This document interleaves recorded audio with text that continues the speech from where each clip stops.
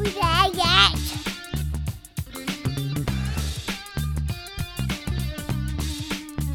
Welcome to Canada Homeschools, the dose of inspiration and encouragement for Canadian homeschoolers. Canada Homeschools features interviews with homeschool group organizers, resource suppliers, and conversations with everyday homeschoolers just like you, all from a Canadian perspective. I'm your host, Rowan Atkinson. I'd like to thank you for joining me. Now let's get started.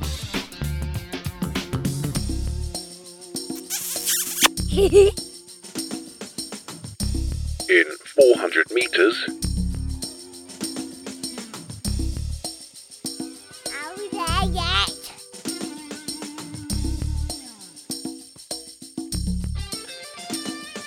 in 100 meters,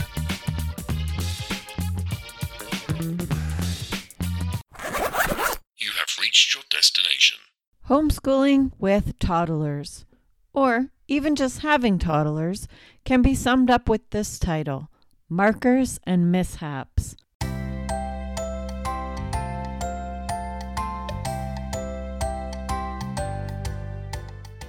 If we could just bottle up the energy those little characters have, or take recharging naps like they can, life would be sweet indeed.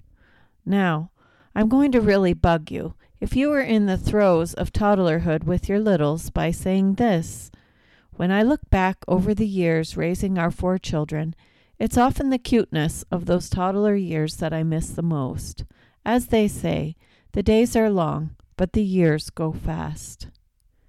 Before I get into the tips and tricks for homeschooling with toddlers, and I will have 8 tips for you today, I want to talk about a mindset shift that may help you even more than any tip I could offer you.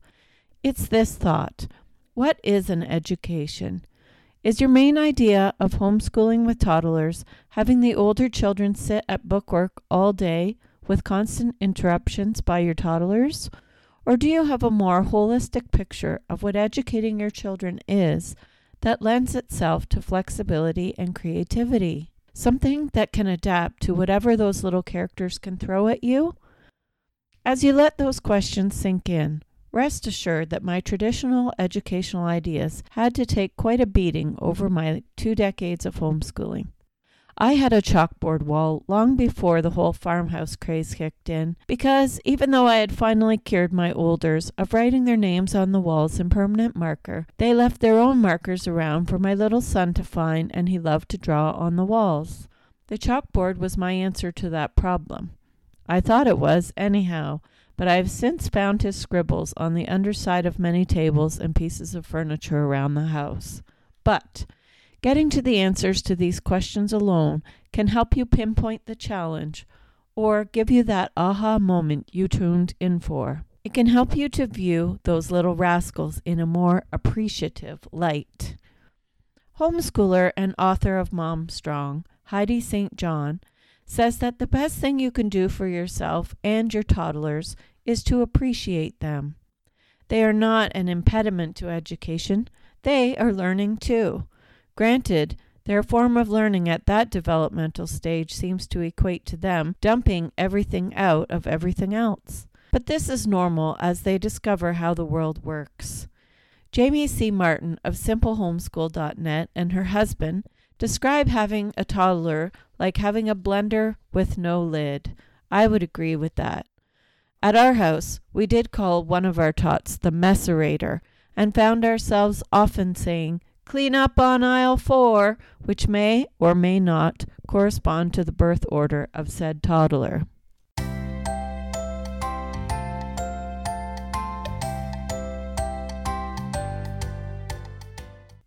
The first tip for homeschooling with toddlers is to be creative with your schedule. Ideas for this can include, but are not limited to, go outside first thing in the morning and have the kids run off some of their energy, make the most of nap times, and try focus time in the evenings with older ones when your spouse is home. The benefits of physical activity outdoors are many, and all the children will return to the school table with calming endorphins coursing through their bodies with a sense of well-being and a greater ability to focus. Many toddlers nap, and nap time can be a good time to work on subjects like math with your older children so that you can focus on their lessons or give them the one-on-one attention that they need. If you have a spouse, let them spend time with the toddler while you teach a lesson to the olders in the evening. Or they can teach a subject while you give focused attention to the little ones. It doesn't have to be all you, you know. Having that 9 to 3 bookwork expectation for your homeschool may be making it harder for you than it needs to be. As part of being creative with your schedule, this next tip will help you as well.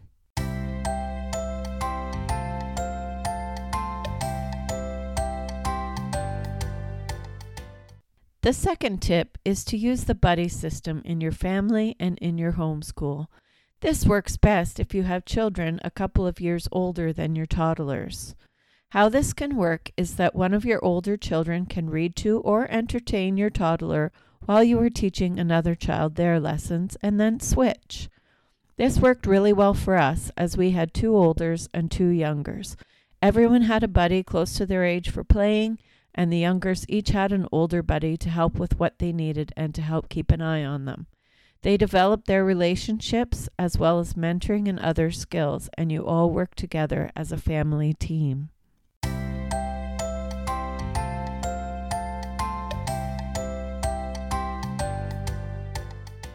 A third tip, which I have shared with you in the pod newsletter, is to have special activities for the toddler during official school time. They can sit at the table or in their high chair and use building blocks, simple wooden puzzles, lacing cards, drawing or scribbling on paper, playing with Play-Doh, looking at board books. They can put stickers on paper, and it helps if they only get to use these special things when it's school time. Last year, we got a tip from my friend Shannon that she makes 5 boxes, 1 for each school day, and rotates them through. The children learn to look forward to this part of their day, and they're working on their fine motor skills as well. This will naturally transition into preschool activities as they get just a little bit older and help them get used to the school routine.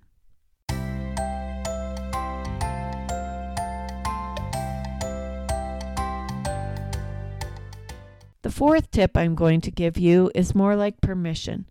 It's okay to let your toddlers watch a strategic video when you need to do some focused teaching too. While I would not recommend watching videos all day, of course, there are some good ones out there with songs and actions that educate while entertaining.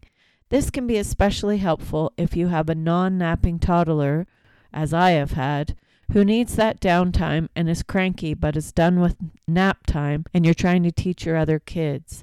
It can be a useful part of the routine, but hopefully not the main thing.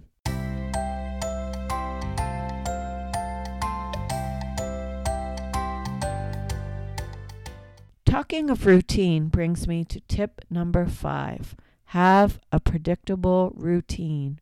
I'm not a routine-oriented person myself, naturally, but it is very helpful for children and especially toddlers to have a routine and to know what's coming next.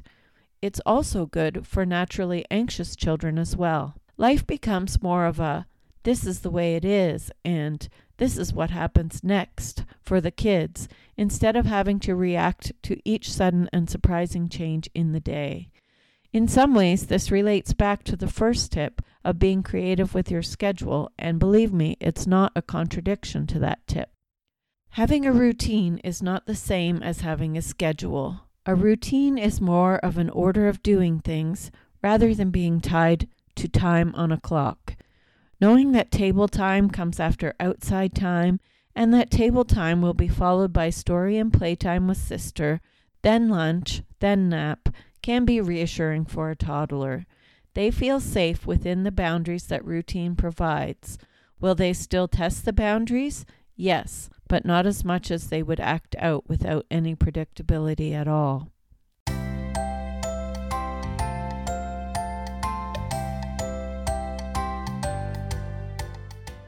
The 6th tip is to be flexible in where your schooling takes place. One of the tips I was told at a homeschooling with preschoolers seminar many years ago was to make sure that you school near either the kitchen or the laundry room, because cooking and laundry would always be with us. Where is your toddler most self-sufficient? If they love to play for a long time in the basement play area, why not school nearby instead of in the place you thought you would have school? Or take your lessons outside if it's a nice day and you have a fenced yard.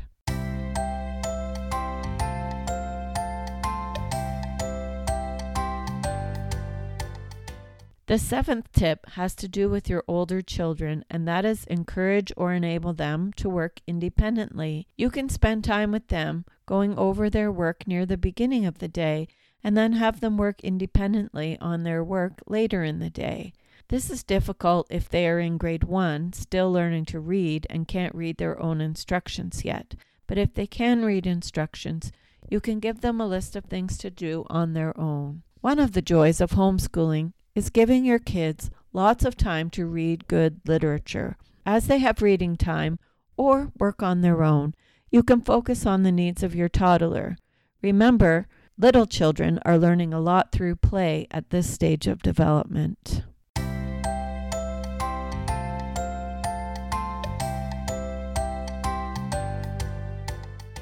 My final tip for this episode is to use this short time of toddlers in your homeschool to relax the expectations a little. All learning doesn't have to look like sitting at the table doing workbooks, although I still might advise doing so for math and language arts. This is the time to read good books out loud to your children. Explore outside, play, and be a family. Messes will happen, and tears will fall. Cheerios will get tossed overboard and tantrums will occur. In a couple of years, there will be more time for intensive studies and advanced academics. Take lots of pictures. There is nothing cuter than babies and toddlers. Maybe rethink getting a puppy. Or maybe now's the perfect time to get a puppy, as they are basically messy toddlers too. But I digress. Happy homeschooling, Canada! Thank you so much for listening. You can find helpful links and show notes for this episode at our website, CanadaHomeschools.com. Please share this podcast with your friends and leave a rating and positive review on your podcast provider. This will help others find their dose of inspiration and encouragement. Happy homeschooling, Canada!